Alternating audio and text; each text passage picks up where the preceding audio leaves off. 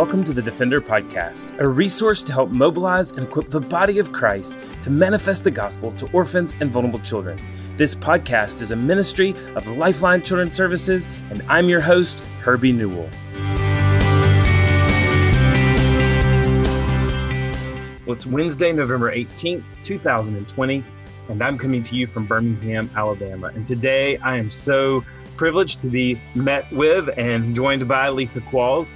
She and her husband Russ are the parents of 12 children by birth and adoption, and sometimes through foster care. She's the creator of One Thankful Mom website and a popular speaker at events for adoptive and foster parents. She's also the co-founder of the Adoption Connection, a podcast and resource for adoptive moms. And using her training as a TBRI practitioner, she coaches and encourages adoptive parents so that they can find courage and hope in their journeys of loving their children well. And I have just been so grateful for the Adoption Connection, as well as for our team has been very grateful for Lisa and her work and her book.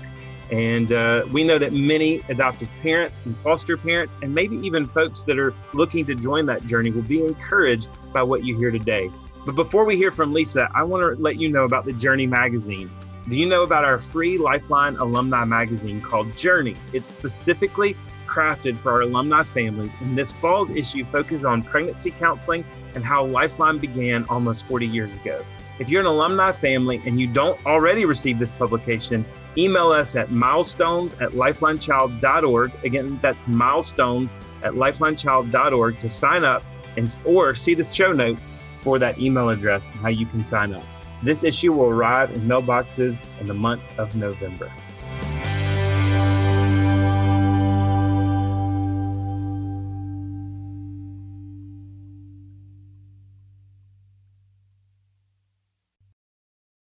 Well, Lisa, we're so grateful to have you on the Defender podcast and just grateful for the work that you have done. And I know that one of your passions is standing in the gap for foster and adopted families, loving on them and caring for them and getting them the resources, especially as many are parenting children who've experienced early childhood trauma or who have had hard backgrounds. So thanks for being with us. And just as a matter of introduction, can you tell us a little bit more about yourself and your family, as well as how you began encouraging parents? Okay, well, I live in North Idaho, and as you said, I have 12 kids. They are getting very grown up now. My kids, I have a 20-year age range from 33 to, well, my 13-year-old just turned 14. So we're really just in the thick of the teen years and the young adult years. But I do very well remember when I had many, many young children. So we were parents for 20 years before we became adoptive parents. And we became adoptive parents because God led us, really. Mm-hmm. But it all started with a phone call from some friends who were adopting 2 children from Ethiopia. Mm-hmm. And so that just opened our hearts to the need in Ethiopia at that time, way back in 2006. And we decided to adopt 2 little boys, which turned into 2 little boys and a little girl. And then when we traveled in 2007, we met another little girl and brought her home a year later in 2008. So we added 4 children in a very short time. And the children who joined our family through adoption were 10, 5.5, 2, and a 5-month-old baby. So big age range there as well. Mm. Well, one of the things is you have encouraged so many families through your blog and your podcast. And I think especially adoptive mamas who come and they kind of sometimes feel like when they're parenting these children who have experienced early childhood trauma, and so they're having struggles that maybe they're the only one, or maybe that it's just them that's experiencing them. And I think for all of us, right, especially when we look at those believers, having that community of folks that we can identify with each other's struggles, it really does bring growth and it brings encouragement. So what are some of the common struggles you see and that you help adoptive and foster parents with? Probably one of the most common struggles is the difference between our expectations and our reality as adoptive families. You know, most of us went into adoption because we felt like some of us were already parents. Like I felt like I was a really good mom. I thought, wow, I'm good at this. I'm already doing this. I would love to parent more children who need a family like what we have, And so I really believed I was a good mom. I think that's common. I think a lot of times, we realize as adoptive parents that our children have gone through very hard things before they've ever met us. And we know that it's going to take time. It's going to be work to parent them in a way to help them feel secure and loved and safe. But I think we don't often realize how long that is going to take. That, sometimes for some of our children, it will be a lifelong journey of continuing to build trust with them, because the impact of trauma and loss and adversity on them has been so profound. And so I think the reality of how challenging it might be and how long it might take to restabilize as a family can really surprise people. And then the overwhelming needs of children. Like being a parent is a lot of work. I mean, we know that no matter how kids join your family, it's hard, it's tiring, it's amazing, and it's really hard and taxing. And you add children who have special needs due to trauma or other things, and the demand on the parent just drastically increases. And so there's a lot of overwhelm, there's a lot of fatigue, because our children often don't sleep well because their nervous systems are hypervigilant. They've been in very scary or insecure situations. They're always looking for danger in their little bodies and brains. So they may not sleep, which means parents don't sleep. So I would say those are some of the most common challenges, and also just lack of support. Well, and I love what you say too, because, all of our children that come into our home through adoption or through foster care, if that's their point of entry, then we know that they've experienced loss. If nothing else, they've experienced great loss. And I think even as parents or even as adults, whenever we experience loss, there's always going to be some form of trauma that we experience as well. And so a lot of it is, I think we bring these children into our home. They enter into our home through foster and adoption. And we have this rosy picture that our home's going to fix everything, or our home's going to make everything better. But even that can be traumatic, and a traumatic experience, bringing a child from a different culture, from a different background, from different smells, different things that they're used to. Right. And we know that can set off all types of struggles within a family. So for that mom, especially today, that's listening to this podcast, and maybe for the first time, she's even thinking, okay, I'm not alone. What advice would you give to those moms and dads that are struggling? I think the first thing parents need to do, is find other people walking this road. It can be very lonely and very isolating, because like I said, the needs can be so great, but also it can just shake us to our core of who we are. Was I called to this? Am I competent? Can I even survive this, because of the needs? And so I think it's really important to find other adoptive and foster parents and surround yourself with them. And, especially right now, we can't necessarily gather in person, but there are so many ways to gather online with other parents. And I think that's so important. And then secondly, you need to create a support team for your whole family. And the problem with trying to do that after your kids are home is it's like you're already drowning. You're barely surviving. And now I'm telling you, okay, now you need to create a team. So the more you can do before you bring kids home, the better. But you've got to have people, on your team that are going to help your family. So you need professionals, doctors, psychiatrists, occupational therapists, therapists. I mean, and it may not just be for your kids. You may need a therapist for yourself. You may need a therapist to work with you and your spouse because of the strain that this intensity of parenting can put on a marriage.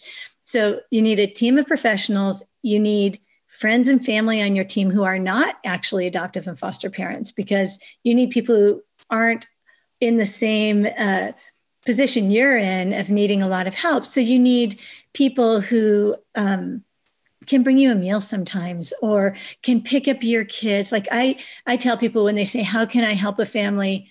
I'll say, it's the simplest things. Like you're signing your child up for Parks and Rec soccer, offer to sign up your friend's kid and do all the driving. Mm-hmm. And it will be great for the kid. It'll be great for the mom. It'll be and it's not that hard. So I think, finding those people and your family, and maybe you have family who can't physically be there to help, but maybe financially they can help you. And I know it's hard to ask for help, but we do need help. It's hard to do this on your own. And then hopefully you can turn to your church to also support and help you. And whether that, for us, that was a youth pastor, just devoted himself to caring not for my kids that had joined the family through adoption, but my young teens who were just getting totally lost in the shuffle. He would show up at their track meets. He would pick them up and take them to youth group, even if it was at his house, because we just couldn't do it all. So even if your church doesn't have a developed ministry for adoptive and foster families, there are a lot of ways that if we're willing to ask, we can get support from our churches. Yeah. Well, I think that's great. What you say is being willing to ask for help. But I think I'd also say for those knuckleheads like me out there, also being willing to receive help when people offer it. And so I think too, we need to be willing to ask for help, but we also need to receive it. I remember one season, my wife was struggling and she had some chronic illness and it was just one of those times. It was really, really bad. And I'll confess about myself, prideful me, our small group wanted to come, mow our yard, clean up outside. And I'm thinking, I'm not the one struggling with the sickness. You need to do something for her. I can do my own yard. And, I'm prideful and arrogant. And so what did I do? I got up early one morning. I cut my grass so that by the time they got there's nothing for them to do. and a lot of times I want to encourage families because I think even if it's not from where I was coming out of a prideful standpoint, we kind of think, I don't want to be in a receiving situation. It's a vulnerable situation. But I think we've got to be vulnerable in this journey so that people know, hey, I do need help. And ultimately, when we're vulnerable, we recognize we need the Lord ultimately. And we can't make it without him. Absolutely. Well, and the other thing is you're depriving people of the joy of serving. And that sounds kind of funny, but it's true. Like I had an opportunity to serve a young mom who was going through a really hard time. And all these other women were like, let me bring you dinner. And I thought, I don't want to take dinner. But what I do, I actually love doing laundry. So I said, give me all your laundry. And once a week, I would just take her laundry. And I thoroughly enjoyed it. It was easy for me to do. And it gave me joy to help her in such a simple way. So when you go out and mow your lawn before they come, you're kind of taking something from them, right? Yeah, that's right. Well, and there are people that, they want to serve and you're blessing them. And a lot of times too, I think it's realizing people want to serve. They just don't know what to do. Absolutely. And tell them what you need. That gives them an area that they know they can serve. Well, so I know one of the things that you talk a lot about is in your blog and your podcast and your writing is this whole thing about being connected to other families, but also being connected to the resources that you need to thrive as a family. So you recently wrote The Connected Parent, and you focus on raising children, who've come from past trauma or who've come from early hard times. What are some practical steps that parents can take to be a connected parent and to help their children experience healing? Well, first of all, I think we have to be willing to learn. We have to come to this in humility, saying that most often we do not know all the answers to how to parent children with so many needs. We have to be willing to learn a new way. And I think that sometimes people are afraid to do that, especially people in the church, especially Christians. We've been taught a certain way to parent, and this is what the Bible says, and this is what we do. And learning something new can actually be really scary for parents. I know it was for me. And so we have to be willing to learn new things. And I think there are so many small things that we can learn about how to connect with our children if we're just able to understand what has happened to their brains, what has happened to their bodies, and know that the most important thing a lot of times what we have to do is increase their sense of safety and build trust with them. Because until our children trust us, it's going to be very, very hard to really connect deeply with them. And I mean, trust is, these can be very subtle things. Like I have a teenager who struggles to trust me even after all these years. If I am late to pick him up from a sports practice, that's a big thing for him. I mean, he may not say it, but I know it. So I think we just have to be willing to take all the small steps to begin building trust with our children in order to connect with them. I know that there's another book that folks that has a similar name, The Connected Child, that families came to know these trust-based relational intervention, TBRI principles. Mm-hmm. And we hear that a lot in adoption circles and foster care circles, TBRI, trust-based relational intervention. But sometimes they seem like a really good idea, but implementing them becomes a hardship. So what are some common roadblocks that parents have trying to implement kind of TBRI principles, and what are some ways they can get past those barriers?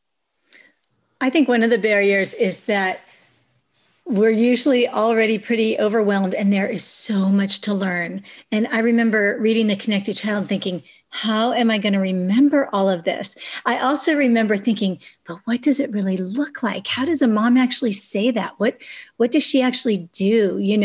And trying to figure all of that out. And that's part of why we wrote this book. Is I remember feeling so strongly like I had wonderful books like The Connected Child and other books that gave me so many great ideas, but they were all written by professionals. Mm-hmm. And I just kept feeling like, but wait, I don't think I could actually do that in my family. How would I even do that? And I thought, wouldn't it be great to have a book that combined the real life experience of a parent, me, with an expert like Dr. Purvis. And I think we did that really well in the book because every chapter there are stories of mine and they're honest stories mixed with her incredible wisdom and knowledge. And so I think that helps parents get a better grasp on what it might actually look like and that it's okay if they mess up. I mean, parenting is just filled with mistakes. We just make so many mistakes.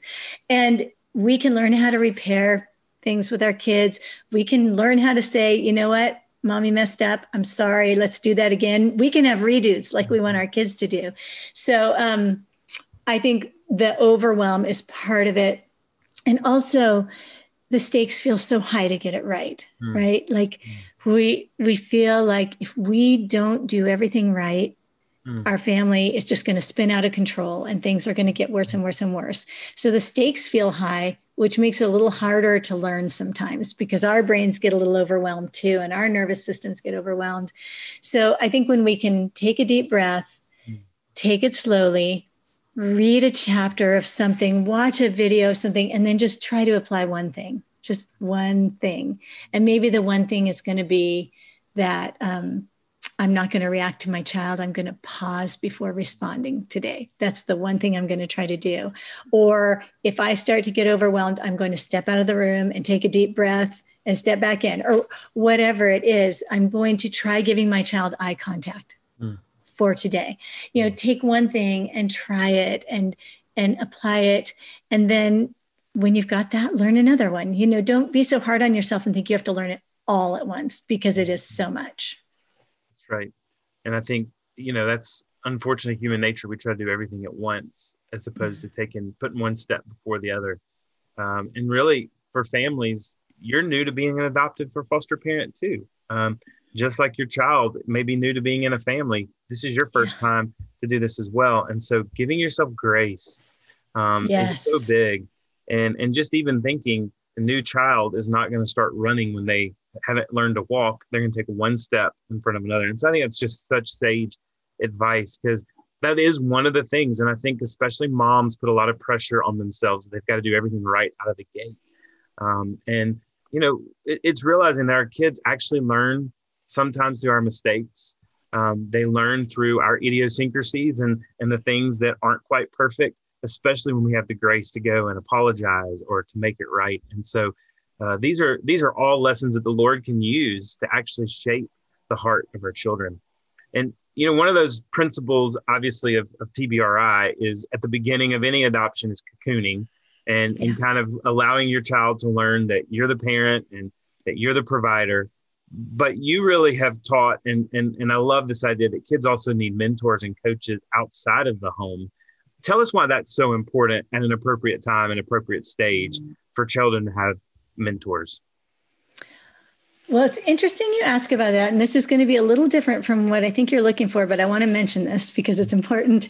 I'm doing a lot of work right now on siblings in the family, like the original crew of kids, whether they're there by birth or adoption, and then new children enter the family. And I do a lot of this work with my kids, my young adult kids now. And one of the things they say over and over is that they feel that every child in the family needs their own support person, their own mentor, their own person that they can turn to when mom and dad are so consumed with the needs of the children that have really big needs, and the other kids are getting a little lost in the shuffle. So I think that is really important, especially if you're preparing to bring children home, is literally find a safe adult person who can mentor the other children in your family first. The other people who need mentors are parents. And because we need parents who've gone before us and can say, oh, I remember what that was like, and you will come through it.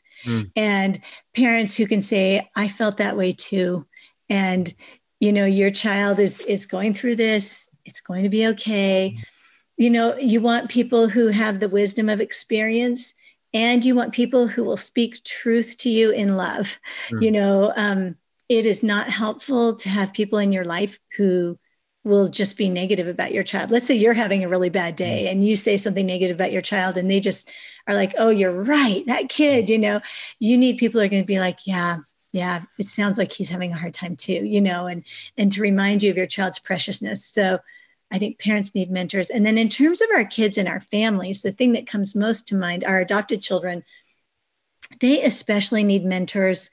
If our children, especially if they're of a different race than our family, they need mentors in their own race, people who can look like them.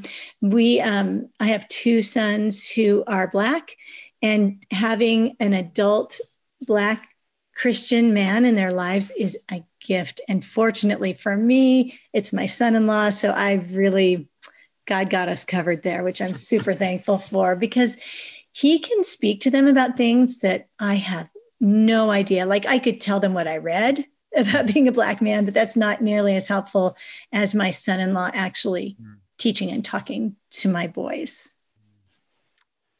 Well, kind of one of the things that you have had some study with, right, is kind of personality testing.